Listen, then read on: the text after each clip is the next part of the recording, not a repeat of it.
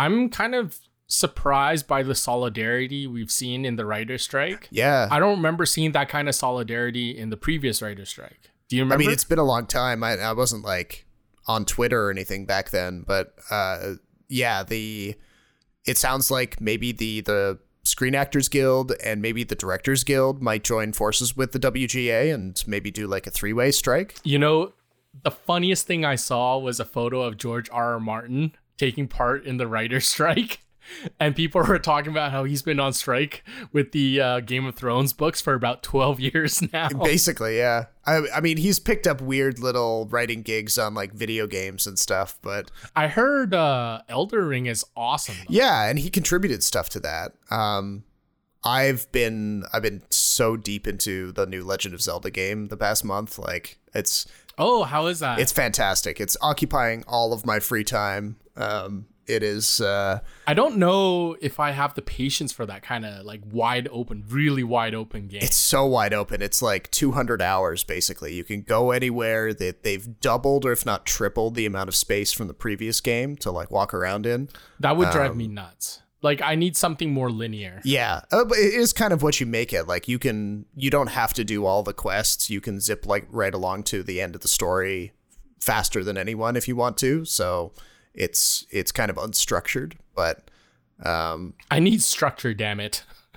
I'm like today's kids. I need to go from school to like violin lessons, to like soccer practice, to like like some sort of like healthy meal, and then some sort of like homework study group, and then repeat day after day after day. Oh, okay, yeah, maybe it won't be for you then. But yeah, I mean, we're the generation that grew up with like a lot of free time on our hands, and I appreciated that. Because, I don't know, we just thought of stuff to do. Like, we were never bored, to my memory. But anyway, that's like a whole other discussion. Yeah. How did we get from Writer's Strike to Legend of Zelda to the halcyon days of our youth? I don't know. That's the beauty of this podcast, honestly. Because it is so unstructured. It goes off on so many tangents that, I mean, it's partly the reason why we only have 2 listeners. So, okay, fine. Let's get back on track. Should we start? Yeah, let's kick it off.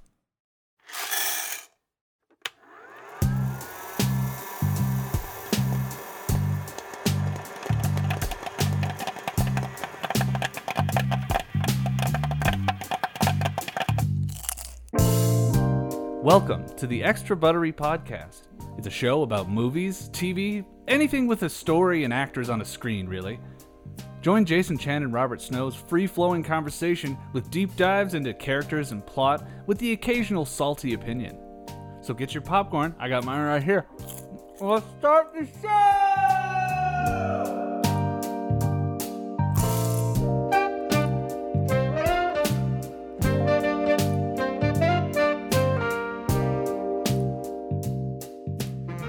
Welcome to the 118th episode of the Extra Buttery Podcast. I am your co-host, Jason Chen in Vancouver. Joining me in Toronto is Robert Snow. Hello. And today we've got a lot of things to sift through. First, we're going to start with Succession, which just ended after 4 seasons. Then we're going to jump into 3 movies, Blackberry, Fast X or Fast 10, Across the Spider-Verse, the new Sony animated Spider-Man adventure. And then we're going to finish off with the 5th film, Guardians of the Galaxy Volume 3. So, Succession. Yeah, Succession. What are the CEO vibes? The kids are not equipped to take on the role. Who's was going to fire half that room? Who would we prefer, one of us or one of the old guard? If there's a ring, my hat's in. The negative case would go, you're a clumsy interloper and no one trusts you. The only guy pulling for you is dead. You're just married to the ex-boss's daughter and she doesn't even like you. Jesus, Carl. That's how the naysayers might frame it. Those darn naysayers. I was watching the finale and I was wondering too, like, I vaguely remember us making predictions about who would end up at the top at the end of the show. Yeah, we talked about what did we say about Tom Wamsgams? Because I don't quite remember. Well, we didn't say anything because did we not? I thought we did. I don't think so. Okay. I think we talked about like, oh, will it be any of the siblings, or will they give the CEO job of Waystar to a non-sibling? Which is what happened. But we didn't name the non-sibling. I think we thought maybe it could have been Carl, it could have been Frank, it could have been Jerry. Tom was probably pretty far down most people's lists of possibilities. But at the same time, of all the non-family characters, Tom probably made the most sense.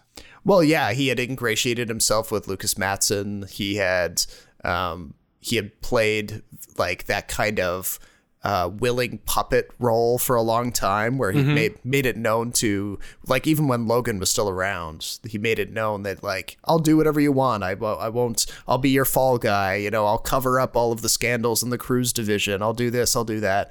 And, you know, he seemed to, I think there was it was like season 2 or something. He met an old hand, like a guy who had been running the cruise division. And the guy said to him, look, we're the shit eaters. You know, we take care of all of the dirty business. We don't question anything. You know, that's our role here. And the look of like fear on Tom's face when he realized what he was getting into in that situation was hilarious. But, yeah, the character just kind of made his way up doing that exact thing for so long. And meanwhile, fighting with Shiv and, you know, getting pulled into some of the other machinations. But yeah. So I know you love the term inside baseball. Here's a really inside baseball thing for you. So okay. Wamsgams it's a really rare German name. Okay. And historically there is one Wamsgams that kind of caught everyone's attention leading up to finale. Wamsgams was this baseball player back in like even before the Depression era, I think. Okay. And he was known for one thing, and that was turning an unassisted triple play in baseball. And so the theory was that his unassisted triple play was taking out the 3 Roy siblings. Oh. And that's where the writers got his name from. So does that basically mean that they had this in mind since the very beginning when they named the character? I think so. Okay. That's the working theory anyway. And it makes sense. It's too good to be a coincidence. You know what I mean? Yeah. Well, and when we were talking about predictions, I mean, we never really landed on anything in particular the last time, but because it was so unpredictable, in my opinion. Anyway, we did talk about how like there's so much irony in the fact that we've sat through like nearly 40 episodes of this show, and the ins and outs of which of the siblings will get it or which won't, you know, back and forth. But then the great irony is that none of them get it. And that's like the funniest outcome of all. Yeah. Funny for us, but like tragic for them, because they not only do they like lose out on this family business in many ways, but then they kind of, if you were to pick up with those characters later on, you would see just how broken their relationships with each other are. Like, you know, Kendall probably hates Shiv for the rest of his life for what she did to him in that boardroom. Well, he probably hates everyone, but I like all 3 characters end up being caked in irony though, right? So like Kendall believes he's better than his dad, and in the end he's worse than his dad because he doesn't get to run the company. Yes. Yeah. Roman tries to be like his dad, but he ends up being who he is, really, a playboy. Yeah. Like he was never fit to run anything at all in the first place. No. And Shiv was always trying to like upset the patriarchy, and in the end she becomes like basically like a model wife, like a side piece to Tom Wamsgams. Yes. I thought of the 3 final scenes, the one with Shiv in the car where she kind of like lightly holds hands with Tom Wamsgams after he offers it, I thought that was the most impressive scene in the series and one of the best endings I've ever seen. Yeah, I agree. There's so much like, you know, the director of the episode, Mark Malode, he's a British guy. He directed The Menu, which we talked about back last year, and he's been a director in Hollywood for a long time. He's directed episodes of Game of Thrones. He said that working with Sarah Snook, who plays Shiv. Yeah, she's so good. He says that from all of the observation he's done of the way she works, she is very careful with all of the physical decisions that she makes. So that scene you're talking about where she just kind of like, she doesn't really hold Tom's hand. She just, just places her hand kind of there. She in like this sort of like, yeah, like it's like kissing her the ring or fingers are something. kind of there. Yeah. Yeah, she's like kind of got the claw thing going. It looks like she's a puppet. Yeah. And it's like, that Sarah Snook is a good enough actor that she thought through what that would mean, like that exact kind of placement. So I think that's just evidence about what we already know, that, this is one of the best performed shows that we've seen in a long time, best written. And yeah, it came through with a really satisfactory ending. So, two things that I also really appreciated. One, Carolina basically telling them to fire Hugo because he's a useless piece of shit. I love that part about Carolina. Like, finally, we get to see the knives come out from her, because like going into the finale, she was always like really straight edge, and I was really like curious about her character and what she actually thought, because it felt like she was the only one who never got to share what she was thinking privately. Yeah. I didn't expect the murder that Kendall committed in season 1 or 2 to come back. I thought we were done with that. But for that to come back and then be the reason for him to be unfit to be CEO, I think makes a lot of sense. I didn't see that coming because I had completely forgotten about that. And a lot of shows just abandon certain like major plot points seasons prior, right? Like How I Met Your Mother was like really guilty of this. Where like if you looked at the ending and then you go back to the beginning of the show, like it doesn't make any sense how it ends up. Like I knew that had been kind of floating over Kendall for a lot of season 3. And he has this big moment with his siblings in the finale of season 3 where he tells them about it, and they try their best to console him, but they don't do a very good job because they are who they are. But like, dude, he murdered a guy. Yeah. And how do you console a person? And they sort of try to make him feel better, but then, you're right. It doesn't get spoken of for almost the entirety of season 4, but it becomes the last chip that he can play because, or that's played against him. They play it against him, and then he tries to say, it was just a lie, blah, blah, blah. But like, he doesn't get away with it. Obviously, they don't buy that argument. I thought he was going to like eye gouge Roman when he was like pressing him against the wall, like basically physically threatening him. Yeah, that was a pretty intense moment. Did you notice that Roman ordered Jerry's drink at the end of the episode, the martini? No, I didn't catch that. Yeah, that's Jerry's drink. Oh, okay. So he seriously got some like mommy issues. Oh yeah. Speaking of mommy issues, their mother, is it their biological mother? Yeah, the one who was kind of like organizing at Logan's funeral. Her husband, their stepdad, is a complete dink. Yeah. He's by far the worst character in the show. He's worse than Hugo. Yeah, they spend some time making fun of him in season 3, and they make it now clear we know why. Yeah, they make it clear that he's no match for Logan in terms of intellect or business sense or whatever. But he becomes a good source of comedy in that finale where they just have no time for his pitch. Did you like the finale overall? Did you find it fit? Yeah. Okay. I think it fit. Yeah, I think it was very smooth. It transitioned, like, I think the shock of Logan's death in episode 3, with still like 6 or 7 episodes to go. Mm-hmm. I think it did provoke a lot of questions because we were like, oh wow, okay, so Logan's not going to make it to the end. There's going to be a lot of material between that and the ending. Where are we going to go? What's going to happen? But they clearly had a very structured kind of plan. They brought everyone to that final point without it feeling rushed or convenient or anything. Mm-hmm. Okay. And I asked that because HBO's Game of Thrones ending was so bad. Yeah. I'm glad this one, like, they really stuck it for this ending. I immediately after watching the finale, I almost wanted to watch it again just because there's so many little things you could have picked up. Yeah.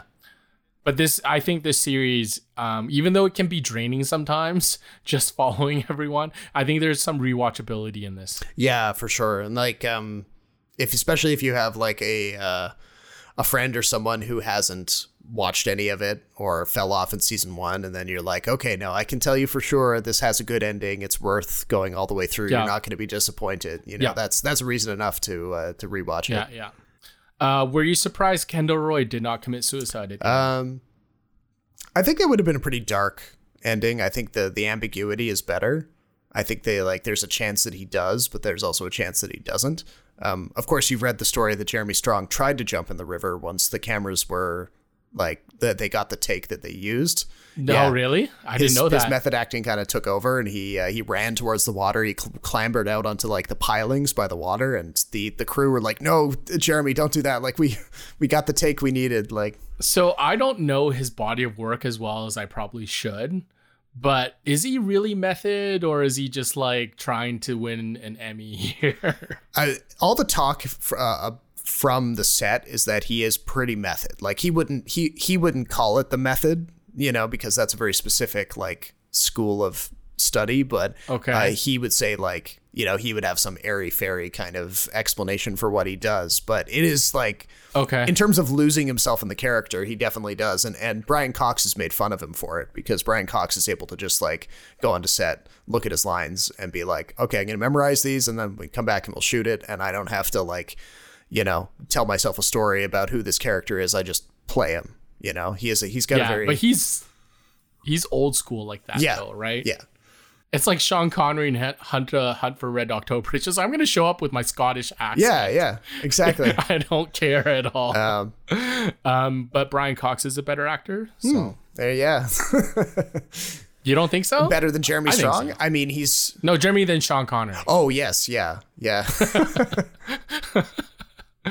Blackberry, do you want to move on? Yeah, well, we're staying in the business world a little bit.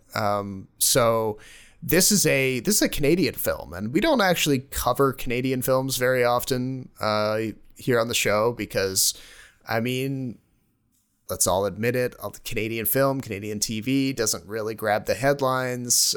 Sometimes it can be a little boring, a little kind of try hard, if to use a tired phrase.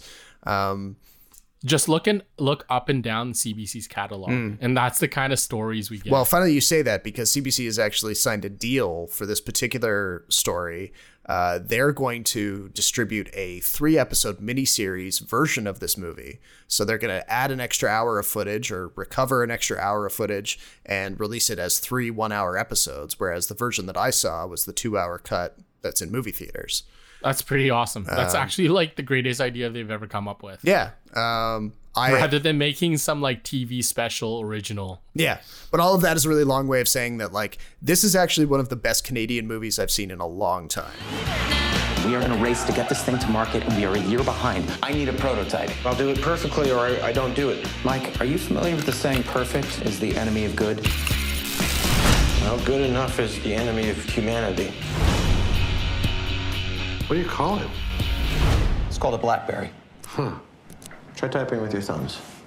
Like Succession, it has a tale to tell about like rapid rise in the business world, followed by a very steep fall off. It's, of course, telling the story of Research in Motion / Blackberry, the one-time smartphone king of the world before Apple came on the scene. Did you have one?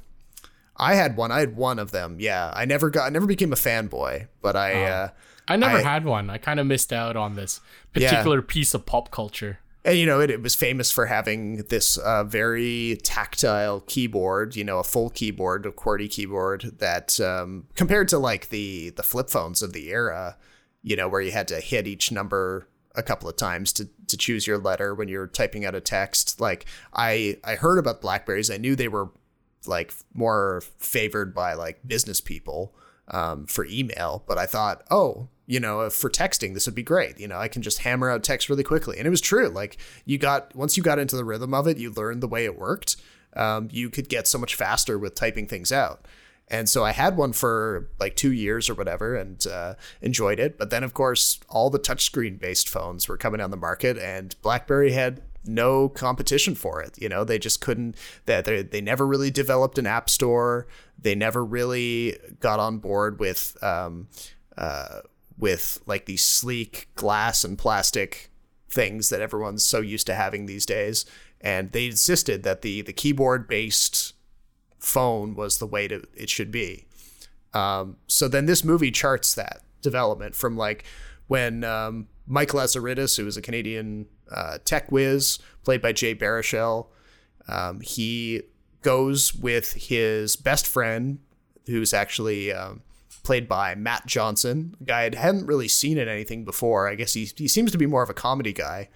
And he's the director of the movie too. So the two of them go to this sort of venture capital kind of firm. It's not really venture capital. They're kind of looking for business financing to get their idea for this device off the ground. And they meet with Jim Balsillie, who famously went on to be the co-CEO of Blackberry. So their first pitch goes really badly. Jim Balsillie has no time for them. He thinks that they're stupid geeks and he doesn't understand the product. But when he gets fired for going against his boss's wishes, he's suddenly in need of a job. So he goes back to these nerds that he completely dismissed, and he says, hey, I'll help you build your company into something that will actually work. I've got the business sense. You've got the tech sense. Together, we'll be able to build this thing up. And so it, the movie obviously has to skip forward a couple of times. There's it touches down in a couple of different eras of BlackBerry's success, but you see them go from this, tiny office on the second floor of some laundromat to, their own place in Waterloo in Ontario, to having hundreds and then thousands of employees, and they're making deals and everything, and they're flying high. And then the iPhone comes along and it all comes apart. Is it like a satire? Yeah, I mean, it feels similar to Succession in the sense of like it's got lots of comedy beats, but it's also got the kind of like dramatic stuff of boardrooms and deal making and ruthless people out to eat each other's lunch. Because I noticed in the trailer that they made Jim Balsillie look like a crazy madman. Yeah, so they definitely show how like Mike Lazaridis is kind of like he's being depicted as this quiet geek guy who just wants to make the perfect device, and Jim Balsillie is this firebrand guy who's like really quick to anger, played by Glenn Howerton from It's Always Sunny in Philadelphia. Got the bald cap going. He's like destroying a phone in a phone booth when something's not going his way, screaming at everyone, cursing, blah blah blah. Your classic toxic boss, I guess. You're an insane marketer who ends up being right about a lot of things, but a lot of hubris, right? Yeah. And you would probably really latch on to the part that the NHL has to play in this whole story. Oh, because he tried to buy a hockey team and move it to Hamilton? Yeah, he tried that, but he also tried 4 other times. He tried to buy the Phoenix Coyotes. He tried to buy another couple of teams. He was dead set on moving a hockey team to somewhere else in Canada that didn't have one. And the movie depicts the argument in the movie is how he let his love of hockey and his desire to be an owner completely cloud his business judgment, and he just totally distract him from what was happening at BlackBerry and kind of essentially let Apple catch up to them. Mm-hmm. He was famously stiffed multiple times. Yeah. And he always wanted to put another team in Southwestern Ontario. Yeah. So there's a couple of scenes where he goes to the NHL offices. He's meeting with Gary Bettman. He's being frosted out by the other owners, and he's there's a scene where he like finds out that they're not going to let him buy the team, and he's like screaming at them saying I'm from Waterloo. Jay Baruchel is a big hockey guy too, right? So because he did the Goon movies, yeah. So I expected that in the movie. I'm sure there's more of that footage in the 3-hour version. Probably, yeah. They might expand that a little bit. So is it a tragic story though at the end? Like BlackBerry was like a world leading company, and like a lot of big Canadian companies, it ends up being kaput. Yeah, it is a little tragic, it shows how certainly Mike Lazaridis kind of compromised some of his ideals to get ahead. He went from being this perfectionist with the tech to kind of caving and letting some of the manufacturing be done in China. He ends up kind of alienating himself from the other nerds that he built the company with. He's mean to his best friend, played by Matt Johnson. He becomes more of like a shark. He kind of takes that inspiration from Jim Balsillie. So is this better compared to Jobs? I never saw Jobs, but I saw. Oh, okay.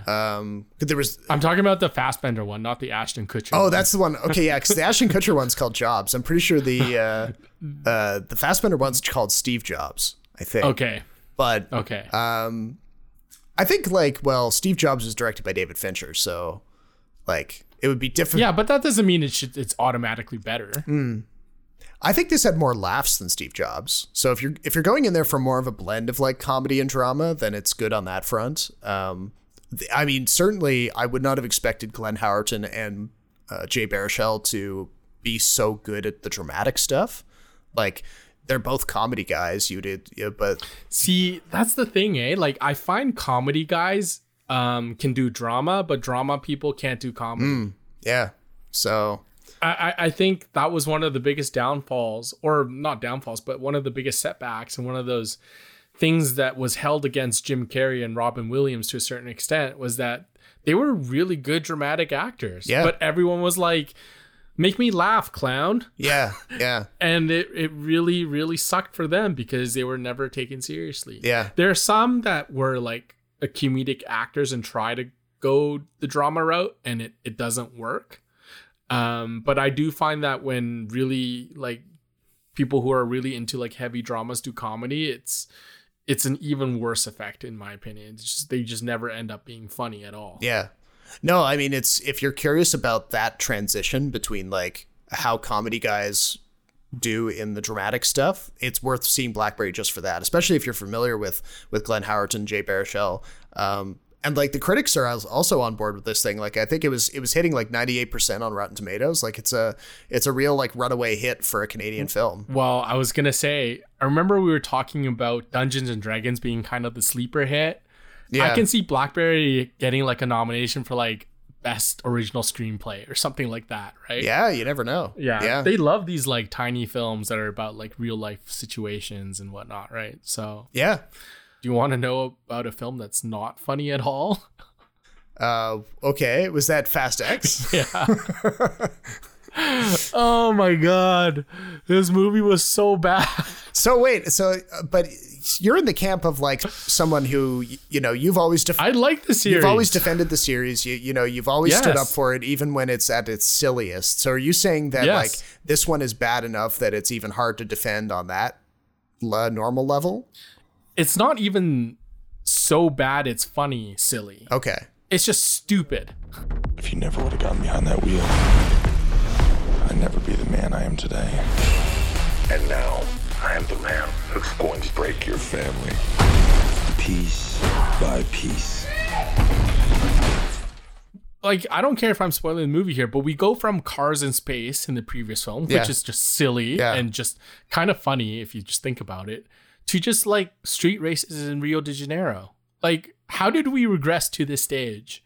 Now I get that it's two parts, it's a two-parter film. Right. And by the way, I hate this trend of having cliffhangers, and I will get to that in the next movie we talk about. But Fast 10 follows the same beats. Vin Diesel and his family are under threat.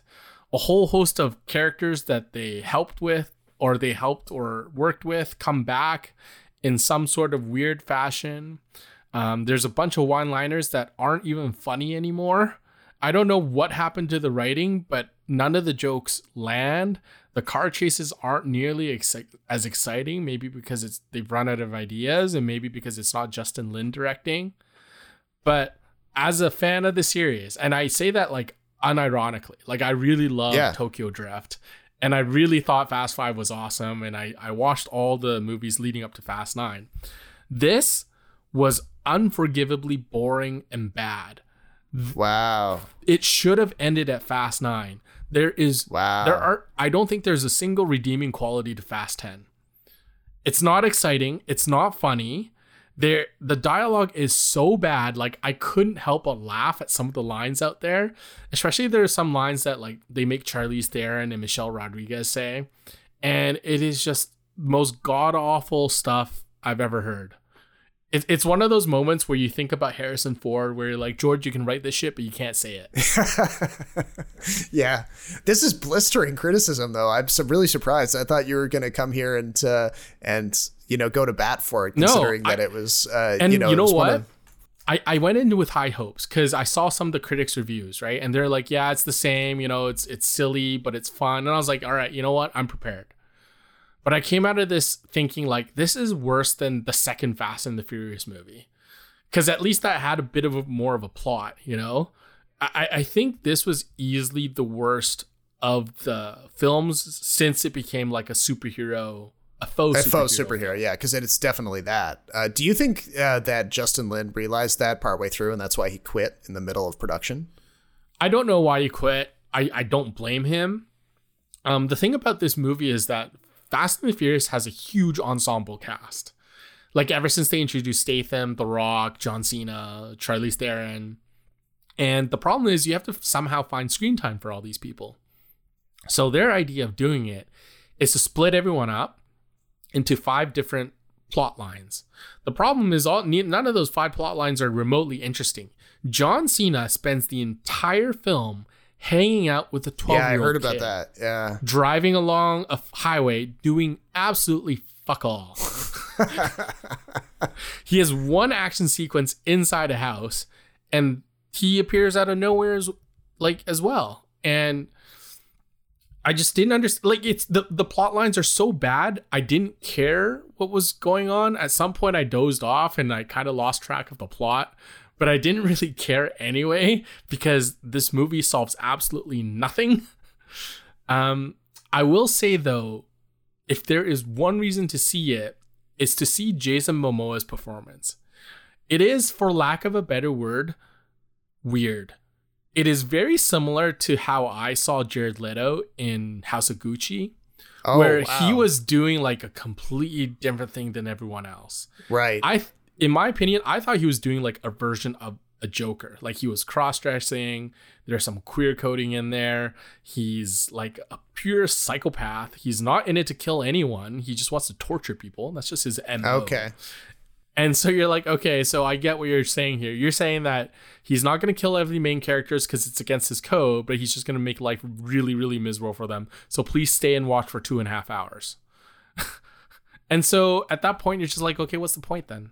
Like if he's not going to go for the kill, well, he's going to be the one who dies anyway. So what the hell are you watching here? And so after all of that, like, they establish that there's no real narrative stakes and that he gets all of this like scenery to chew and he can like, do whatever he wants and just have the time of his life on set. Are they going to do that thing that they do with all Fast and the Furious villains where they find some roundabout way of getting him to become part of the family at the end? I'm not so sure that'll happen with Jason Momoa, but I'm sure that'll happen with at least one character, I guess. The thing with Fast and the Furious is like one of their trademarks is retconning in the past now. We saw that when they brought back Han. Yes. They bring back another character from the dead, which is like completely stupid and surprising. More stupid than surprising, I should say. And at this point, you're just like, I don't care anymore because nobody stays dead. And past history means nothing because you just retcon everything. Paul Walker shows up in like archival footage, and that's how they introduce Jason Momoa's character. Yeah. And I hate it when films do that. It's like they're trying to create stakes that are never there in the first place. Yeah. And that's what, it started to get on my nerves with the last one. And like, granted the last one had bigger action scenes. It had some wilder stuff, like the space car and the magnet space truck and stuff. Yeah. All of those things. But, I do have a ceiling where like you have to be authentic with the characters to a point. You have to allow them to die. You have to have some stakes. You can't have them be a villain and then just fold them in with the family. Like the whole idea that Jason Statham and what's his character's name in this? Shaw. The whole idea that Shaw and Han can be friends after like they tried killing each other like movies and movies ago, and that it's just water under the bridge. I mean, that's just such an insult to the intelligence of, admittedly you're not supposed to think too hard about these movies, but you do have to think to a certain point, because if you don't care about the characters at all or what happens to them, then what's the point? You'll be happy to hear that Han and Shaw fight again and then team up again in this movie. Right. So just and get this, Han actually goes to Shaw and knocks on his door, and that's how they get into a fight, literally. fun. Okay. And I'm sorry, it's just really stupid. There's just little bits and pieces of everything in there. There's a part where Han eats like a muffin that's supposedly stuffed with either weed or mushrooms. It's probably shrooms. And he hallucinates for a second, but it's like a 30-second scene and nothing really comes of it. It's not even that funny. It's so weird. And guess what? Pete Davidson's in the scene, so you already know that's bad. It was just so what. So at the end of all of that, like obviously they're going to have a cliffhanger. They're going to lead into what they're saying is the last one of these saga films. But oh my god! They will. I went on Wikipedia after the movie because I was like, "What else? Please tell me there's no more." I heard and I read somewhere that they might split part 2 into another 2 parts. So Fast 10 could be a 3-part film. That's not fair. And I nearly just threw up in my mouth. I was like, I can't take this anymore. Like, for an action film, it really bored me, and I think that's the worst criticism you can make of an action. Yes. Yeah, if you can't even lose yourself in the stupidity, or not the stupidity, but like if you can't lose yourself in the pure entertainment of cars smashing into each other, then something has gone wrong. And yeah, I mean, like the car chase scene that opens the movie is through Paris, and at the entire time I'm thinking like, wow, Mission Impossible does it 100 times better than this. Yeah. And it's like, how do you go from cars in space to a street race through Rio and a street race through Paris? Like, come on, let's step up your game here. Like, so you mean that there was a part in the trailer where like Dom like smashes 2 helicopters together because he attaches them with like a cable to his car? Like, was that kind of underwhelming? I thought it was really underwhelming, because it got to the point where like the car before up to that point had flipped like 20 times. It's been crushed. It's been scraped. It's been T-boned a bunch of times. And Vin Diesel comes out just immaculate and oily. Yeah. With his shiny bald head. Yeah. And at that point, it's just like, and you know what? He's done the same stunt with the cars and helicopters previously. Oh. In the previous Fast and Furious. And I think there was one, I think it was the one that featured The Rock, Shaw and Hobbs. I think. Okay. That was another one that had cars and helicopters. Right. And it's like you've seen the same stunts over and over again. So there's nothing new. So 2 questions then. What do you think? Was it bad enough that you will not close out the series and watch the following films? Because like as a fan, do you owe it to yourself to see them all? I will go see it, but only because if I have nothing else to do and there's no other films I want to see, and I have enough scene points for a free ticket. Okay. Then right. I will go see it. Okay. Second question, what do you make of The Rock now turning to this franchise after swearing off of it and trying to use it to revitalize his star power after the failure of Black Adam? I'm sorry, The Rock is a fucking joke to me now. I'm sorry. Okay, like he can't make a good film. There's nothing remotely interesting about any of his films these days. I read that somewhere that he's basically forced a live action Moana into production. Sounded like it, yeah. Yeah, so, I mean, he says he's buried the hatchet with Vin Diesel. I think The Rock is just trying to find another IP to poach, another IP to like raise his boat. I think it's funny that he refuses to believe Black Adam was a colossal failure. And the DC in general, like it's not entirely his fault, but let's just say Black Adam was not like a standout film. No, but he was tied together. He spent so much time hyping it, and then even after it finally came out, and you know we both saw it, it wasn't terrible, but it was also just it wasn't the kind of it didn't live up to the sort of franchise building power that he claimed the character was capable of. And then the Shazam sequel just totally face planted right after it, and those 2 characters are supposed to be in the like, you know, famously at odds, so there's just nothing left in that side of the DC universe. Did you see Fury of the Gods? No, I couldn't bring myself to do it. It seemed like Zachary Levi was begging people to go to see it, and I couldn't do it. Okay, so between this and are you going to see Fast 10?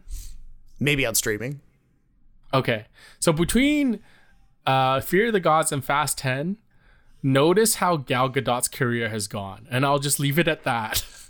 Like, she went from leading lady to like essentially a side piece, and yeah, it's kind of hilarious how far she's fallen too, based on the disastrous Wonder Woman 1984. Okay, which I think was worse than Black Adam. Yeah, that was worse than Black Adam. Yeah, for sure. Yeah, for sure. So it's just funny, like The Rock, to me, I think Hobbs, out of all the characters he's played recently, Hobbs might be his best character. So there might be a chance he revives his franchise, but I'm sorry, the film sucks.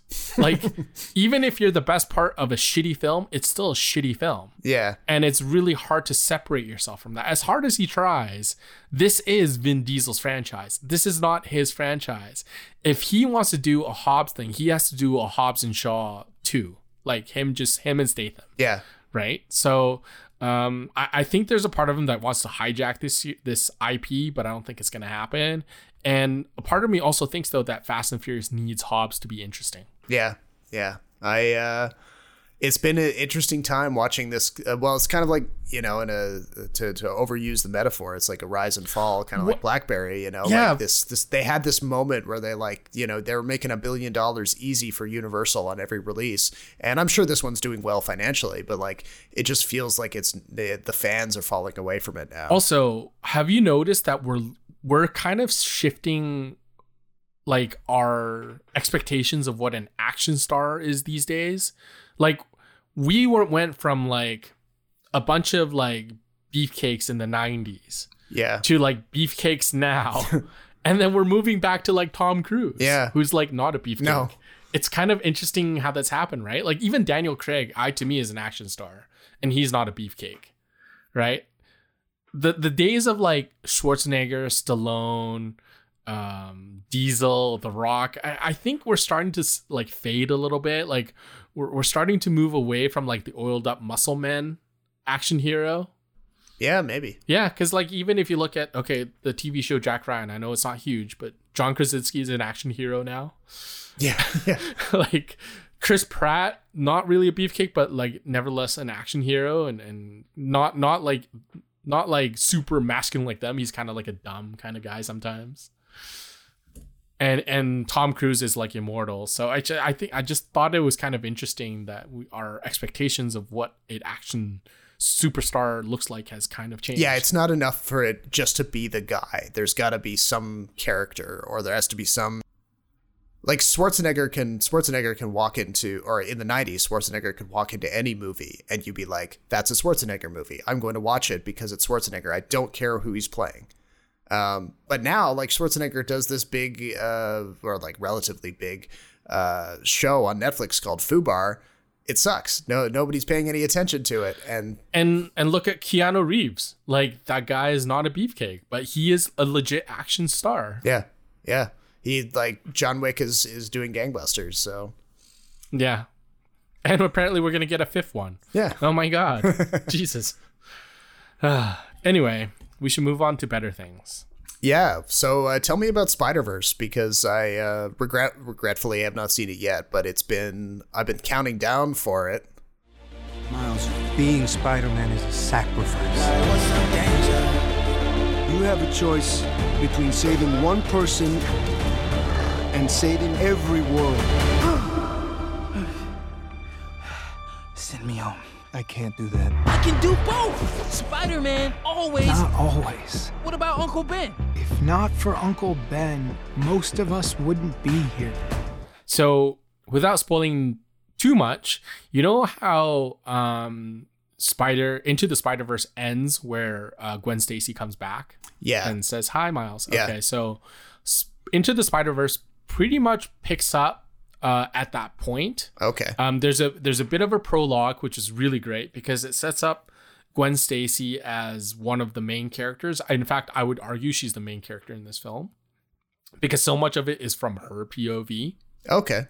But anyway, so it kind of picks up where it leaves off, and the supervillain this time is called The Spot, and it's this guy who can move and absorb power from different Spider-Verses. And it's a brilliant gag because he opens up these like black holes and he jumps through them. And if you think about it, literally he's a plot hole. And so it's really clever because you've got this movie where they're jumping around from Spider-Verse to Spider-Verse, setting up this huge, gigantic payoff in the movie.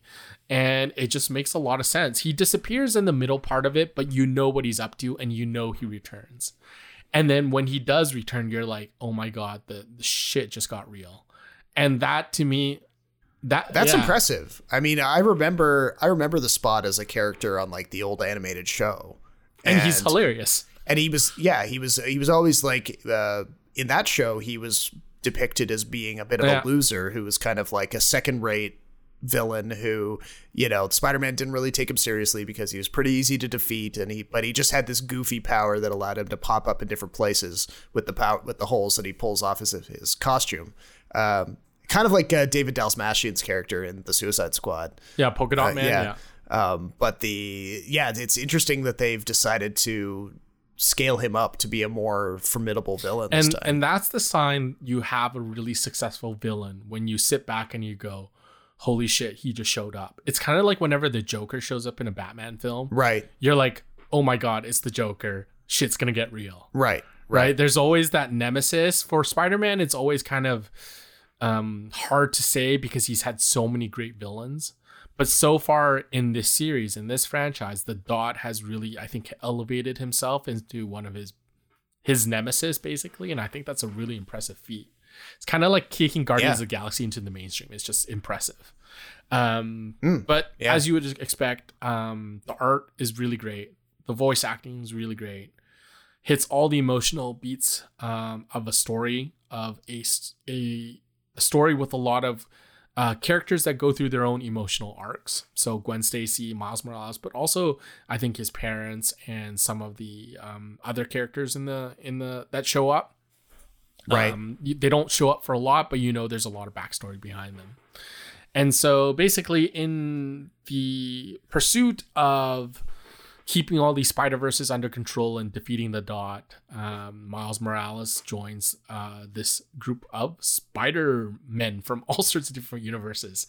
And they're led by Spider-Man 2099, voiced by Oscar Isaac, who does a really great job. I won't say any more, but there are two things I should know. One, it is, in my opinion, overly long. It is too long. It's 2 hours and 20 minutes. And because it's Spider-Man, because there's a lot of fan service that's needed, and it's granted it's good fan service, I do think it kind of drags a little though. Oh, okay. There's a part where he goes to like the Spider-Verse headquarters. Yeah. And it's really cool how they tie in everything, and they literally tie in everything. It's really impressive. The other thing is too, so do you know that this is the first movie of 2 parts? Yeah, they announced them both at the same time. Last year, the year before, I think, like 2022. Okay. Yeah. So the auditorium I was in, I would say the majority of the people did not know it was the first of 2 parts. So when it ended on a cliffhanger, they were audible like, what the fucks, or like horseshit. and I actually go online and like apparently a lot of people were pissed off that it ended on a cliffhanger, because they didn't realize it. And I was like, really? You didn't realize? I guess we're more in tune with like movies and stuff. Yeah, so I suppose. I knew beforehand. Yeah. So I knew there was a chance that it would end on an unresolved storyline, but it really ends on a cliffhanger. And I think people were really pissed off because you could read it as 2 ways. One, people don't like being teased, especially in that sense. And 2, because I think it was so good that people just wanted to see the conclusion. Yeah. I mean, if you're involved enough with the characters that you get angry when you don't find out what happens to them, then that, you know, it's like a double-edged sword. It means that you've created characters that are resonating with people, but it also means that you risk pissing people off when you tell them you have to wait like a year or more to find out what the resolution is. Correct. And it's kind of like, it's a bit like TV in that sense. Like if you have an absolute like killer cliffhanger and season finale kind of thing, and then you're like, haha, you have to wait. You know, I mean, I think people are more used to that happening in TV, but when it happens in a movie, it can be polarizing. Yeah, like, for sure. You know, we all remember the cliffhanger at the end of The Matrix Revolutions, and you know that there are people. I think, well, you've also made the argument that The Matrix Revolutions and The Matrix Reloaded and The Matrix Revolutions are all one film. Yeah. I can kind of buy that. So it's kind of the same thing with Dune, where like I can't possibly give you a proper rating on the first part if I haven't seen the second part, because I see it as one film. Right. This I can do the similar thing with this, except I actually really enjoyed the film. I don't think I enjoyed it as much as the first one. This one just had too much going on, but it is, I think, a shoo-in to at least be nominated for Best Animated Feature. It's really that good. Yeah. Did the first one win Best Animated Feature? I can't remember. I think it did, yeah. Oh, okay. If not, then that's a travesty. Yeah. But so much work goes into these things.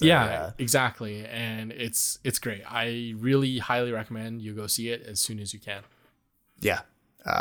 Awesome. Well, sticking in the MCU then, obviously Guardians 3 has been out for a while.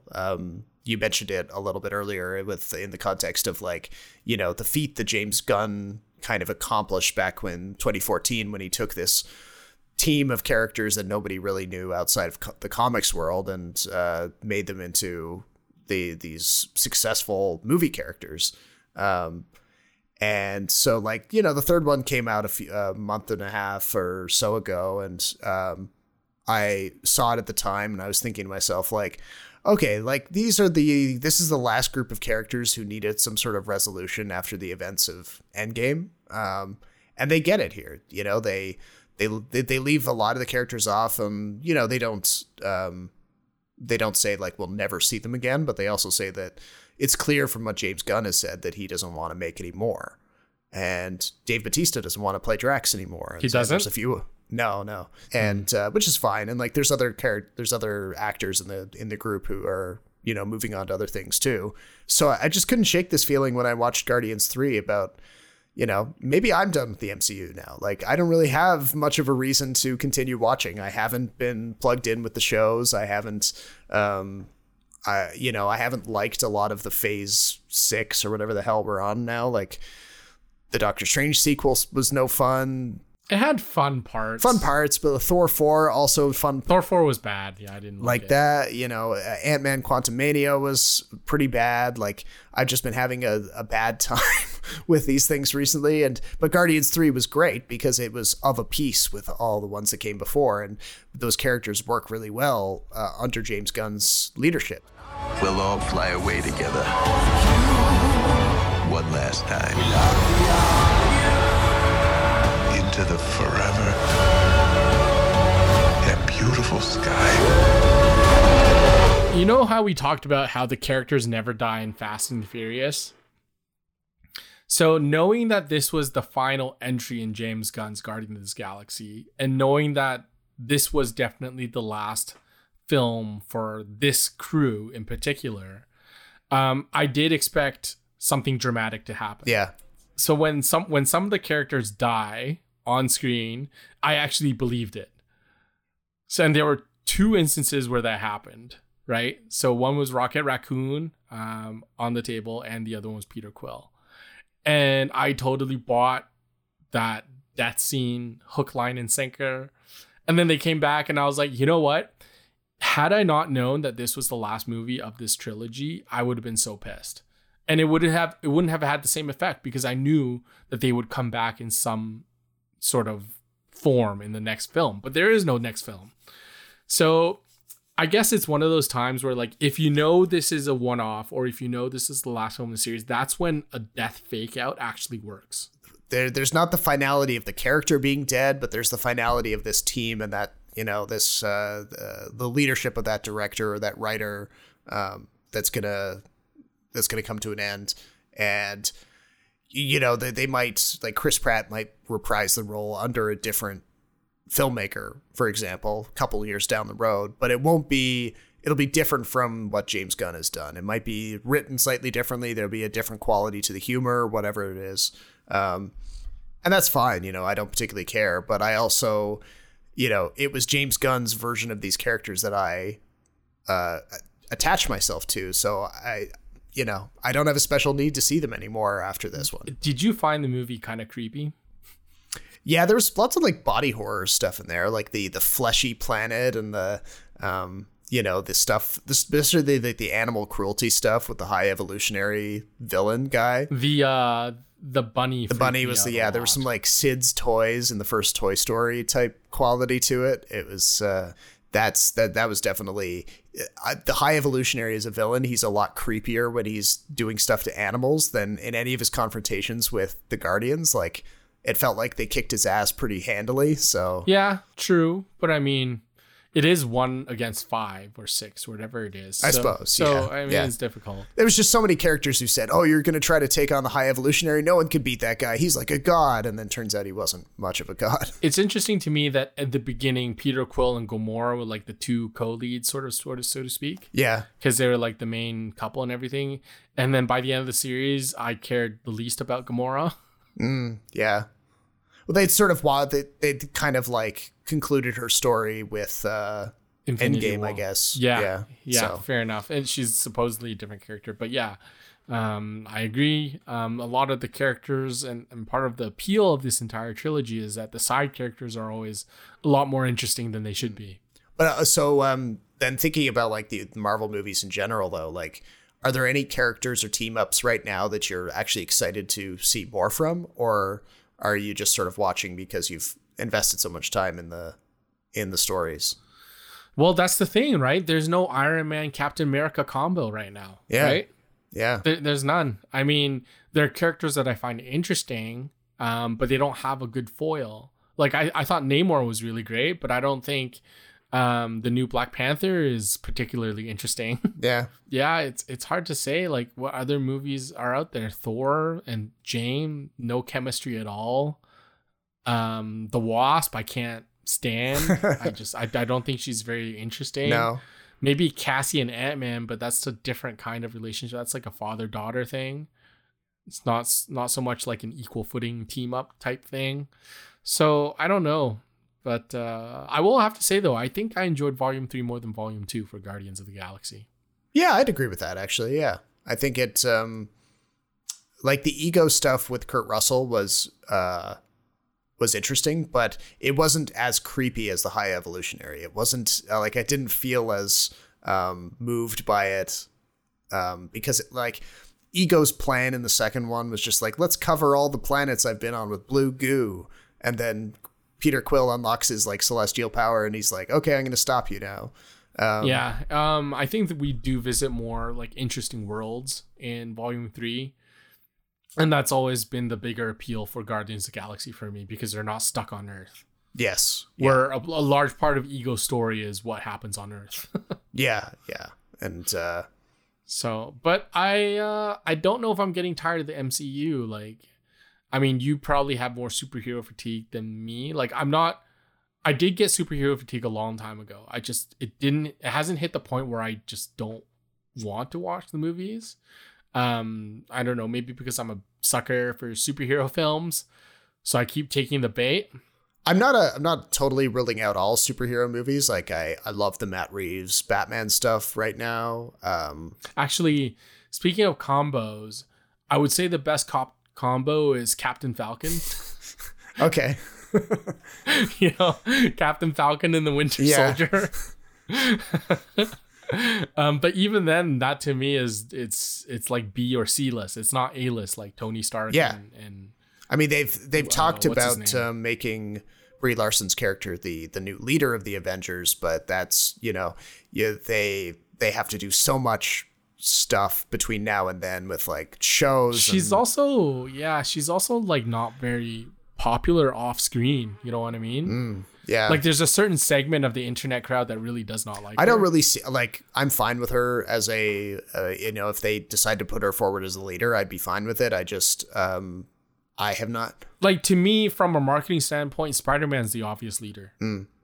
But he shouldn't be. Yeah, because he's supposed to be like younger and less experienced, but Yeah. So I don't know how they're going to do it. I am interested to see the Marvels. I'm sort of intrigued by that. Is that a show or a movie? I can't even tell anymore. It's a movie. It's a movie. But the character that is introduced in Marvel's Miss Marvel, she's from one of the shows. Yeah, exactly. And Monica Rambeau is obviously from WandaVision. But I'm just curious to see where all that goes. I mean, it's hard to say. Like, they really caught lightning in a bottle with Robert Downey Jr. and Chris Evans, and I think it's really, really hard to replicate that. And I don't see Marvel having the same kind of success as they previously had. It's gonna take a huge shift, like really something out of the blue that catches us off guard. That's gonna revive the franchise to what it was before. I mean, if you're James Gunn, you're salivating because this is DC's chance to overtake him. Yeah, and but I don't trust James Gunn. Well, I mean, there's still a lot of stuff that they have to do there with this whole rebirth. But I'm more interested in what DC is doing because they've said, all right, we're pumping the brakes on the continuity. We're making a clean break. We're just redoing everything. And I know that Marvel's got a good thing going and that they don't necessarily need to do the same thing. They don't have to cut everything off and start again. But I would be kind of interested to see what they would do if they did that, you know? Yeah, fair enough.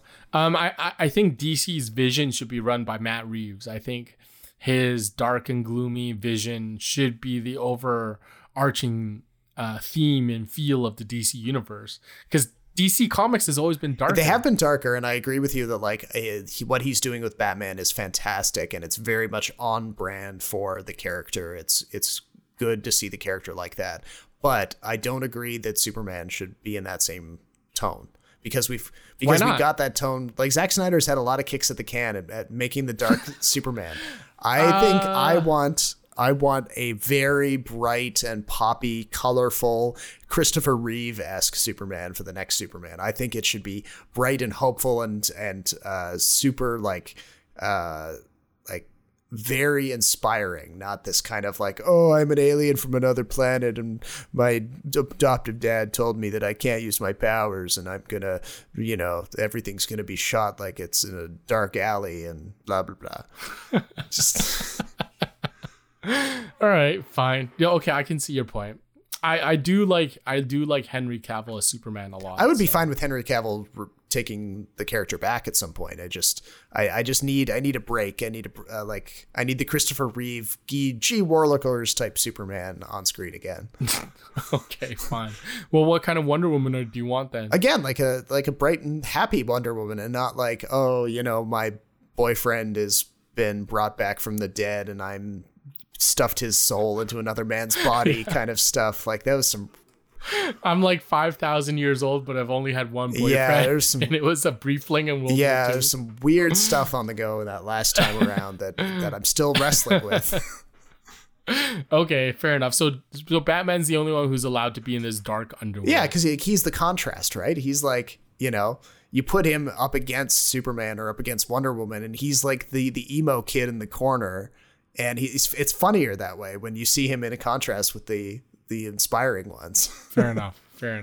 Speaking of DC, have you seen the Harley Quinn cartoon show? I've seen lots of clips from it, but I've never watched a full episode. Oh, okay. Watch it. It's hilarious. I've heard lots of good things. Like it's really like it's definitely embracing the more adult side of the character and all of that. Yeah, and also just because they point out everything that's ridiculous about superhero movies and DC, and their version of Batman is just as dark, but he's like caught in this world that's really humorous and silly. And it's kind of funny to see that happen. Yeah, that's what I mean. Like you got to have Batman just kind of grumbling while everyone else is being really cartoony around him. So you saying we need a cheery Superman, a cheery Wonder Woman, plus Matt Reeves' Batman. It's like this image that goes. Yeah, for sure.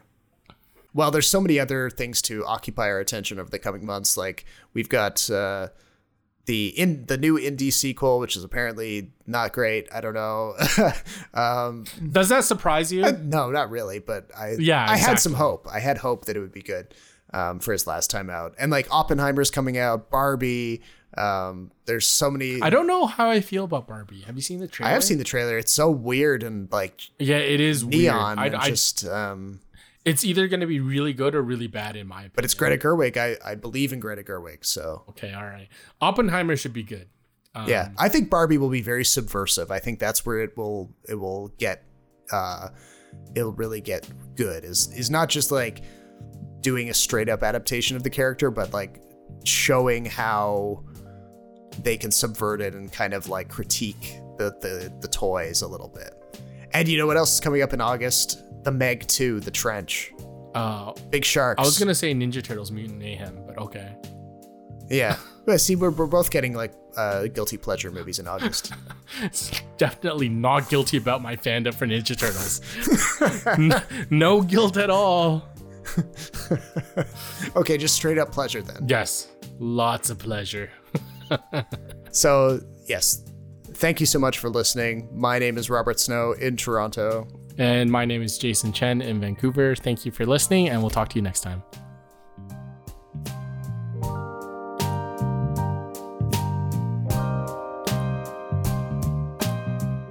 The Extra Buttery podcast is written, recorded, and produced by Jason Chen and Robert Snow. Thank you for listening, and don't forget to rate and subscribe on the podcast platform of your choice. And remember, popcorn is always better with extra butter.